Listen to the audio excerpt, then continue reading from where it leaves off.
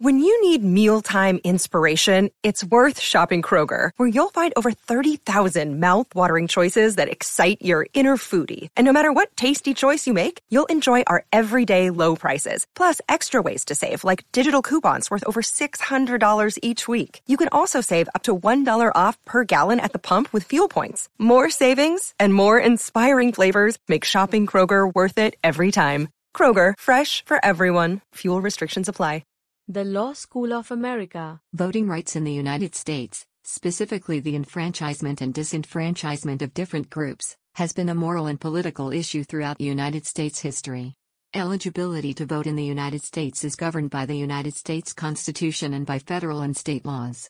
Several constitutional amendments, the 15th, 19th, and 26th specifically, require that voting rights of U.S. citizens cannot be abridged on account of race, color, previous condition of servitude, sex, or age. 18 and older. The Constitution as originally written did not establish any such rights during 1787 to 1870, except that if a state permitted a person to vote for the most numerous branch of its state legislature, it was required to permit that person to vote in elections for members of the United States House of Representatives.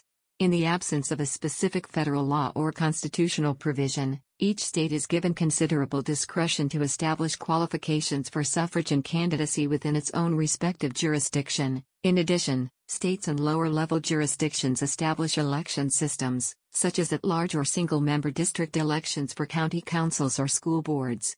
Beyond qualifications for suffrage, rules and regulations concerning voting, such as the poll tax, have been contested since the advent of Jim Crow laws and related provisions that indirectly disenfranchised racial minorities. A historic turning point was the 1964 Supreme Court case Reynolds v. Sims that ruled both houses of all state legislatures had to be based on electoral districts that were approximately equal in population size, under the one-man, one-vote principle. The Warren Court's decisions on two previous landmark cases, Baker v. Carr, 1962, and Westbury v. Sanders, 1964 also played a fundamental role in establishing the nationwide one-man, one-vote electoral system. Since the Voting Rights Act of 1965, the 24th Amendment, and related laws, voting rights have been legally considered an issue related to election systems. In 1972, the Burger Court ruled that state legislatures had to redistrict every 10 years based on census results. At that point, many had not redistricted for decades, often leading to a rural bias. In other cases, particularly for county or municipal elections, at-large voting has been repeatedly challenged when found to dilute the voting power of significant minorities in violation of the Voting Rights Act. In the early 20th century, numerous cities established small commission forms of government in the belief that better government could result from the suppression of ward politics. Commissioners were elected by the majority of voters, excluding candidates who could not afford large campaigns or who appealed to a minority. Generally, the solution to such violations has been to adopt single-member districts, SMDs, but alternative election systems, such as limited voting or cumulative voting, have also been used since the late 20th century to correct for dilution of voting power and enable minorities to elect candidates of their choice. The District of Columbia and 5 major territories of the United States have 1 non-voting member each, in the United States House of Representatives, and no representation in the United States Senate. People in the U.S. territories cannot vote for President of the United States. People in the District of Columbia can vote for the President because of the 23rd Amendment. Background. The right to vote is the foundation of any democracy. Chief Justice Earl Warren, for example, wrote in Reynolds v. Sims, 1964, "The right to vote freely for the candidate of one's choice is of the essence of a democratic society, and any restrictions on that right strike at the heart of representative government." Undoubtedly, the right of suffrage is a fundamental matter in a free and democratic society. Especially since the right to exercise the franchise in a free and unimpaired manner is preservative of other basic civil and political rights, any alleged infringement of the right of citizens to vote must be carefully and meticulously scrutinized. Justice Hugo Black shared the same sentiment by stating in Westbury v. Sanders, 1964, "No right is more precious in a free country than that of having a voice in the election of those who make the laws under which, as good citizens, we must live. Other rights, even the most basic, are illusory if the right to vote is undermined." In the 17th century 13 colonies, suffrage was often restricted by property qualifications or with a religious test.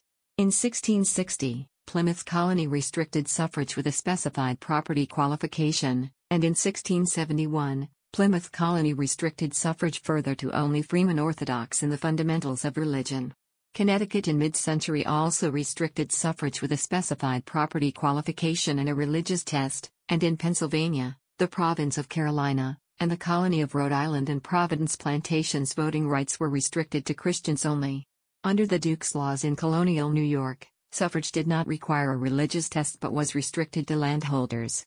In Virginia, all white freemen were allowed to vote until suffrage was restricted temporarily to householders from 1655 to 1656, to freeholders from 1670 to 1676, and following the death of Nathaniel Bacon in 1676, to freeholders permanently.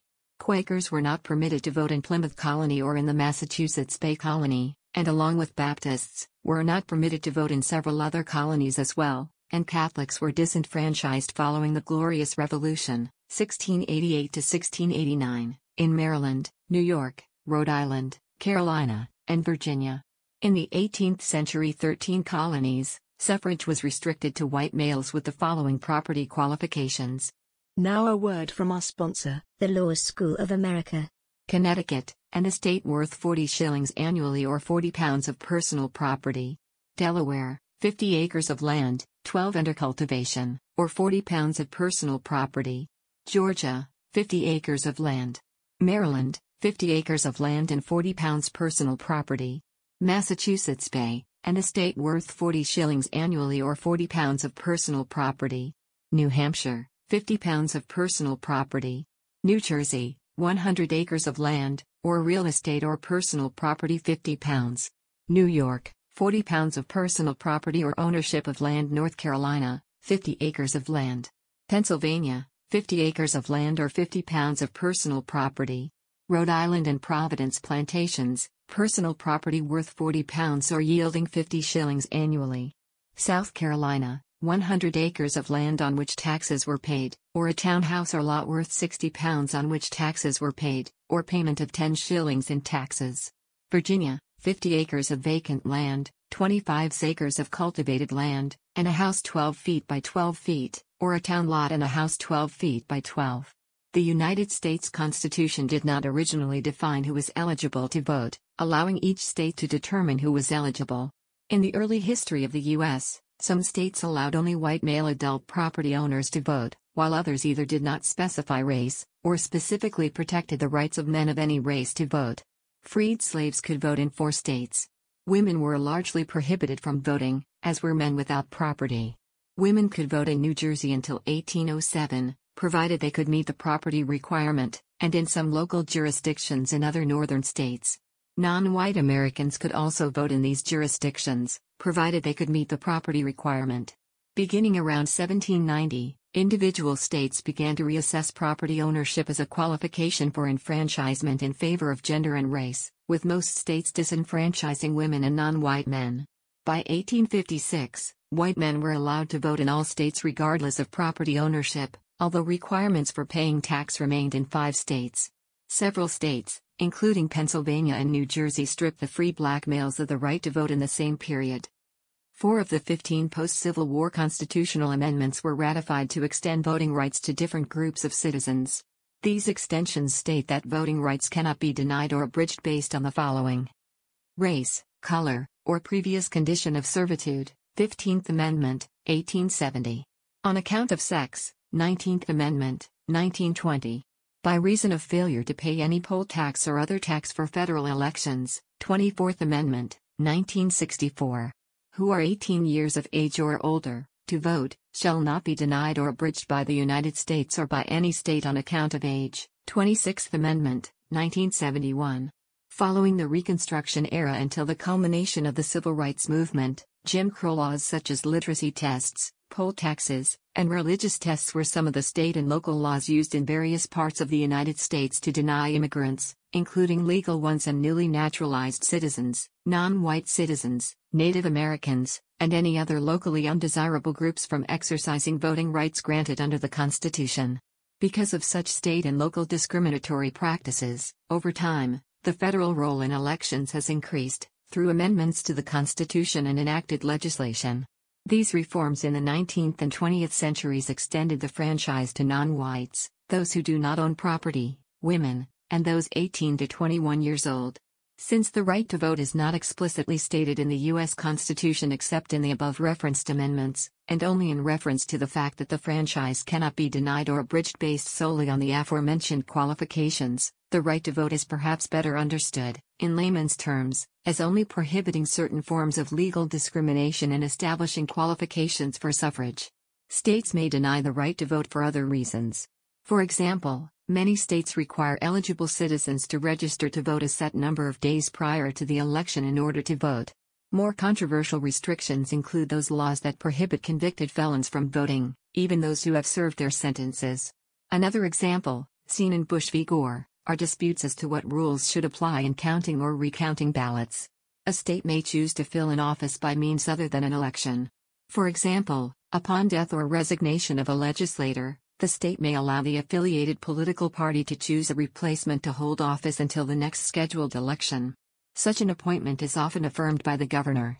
The Constitution, in Article VI, Clause, Paragraph 3, does state that no religious test shall ever be required as a qualification to any office or public trust under the United States. The Law School of America. The content used in the podcast is licensed by the Wikimedia Foundation Incorporated under a Creative Commons Attribution, Share Alike license.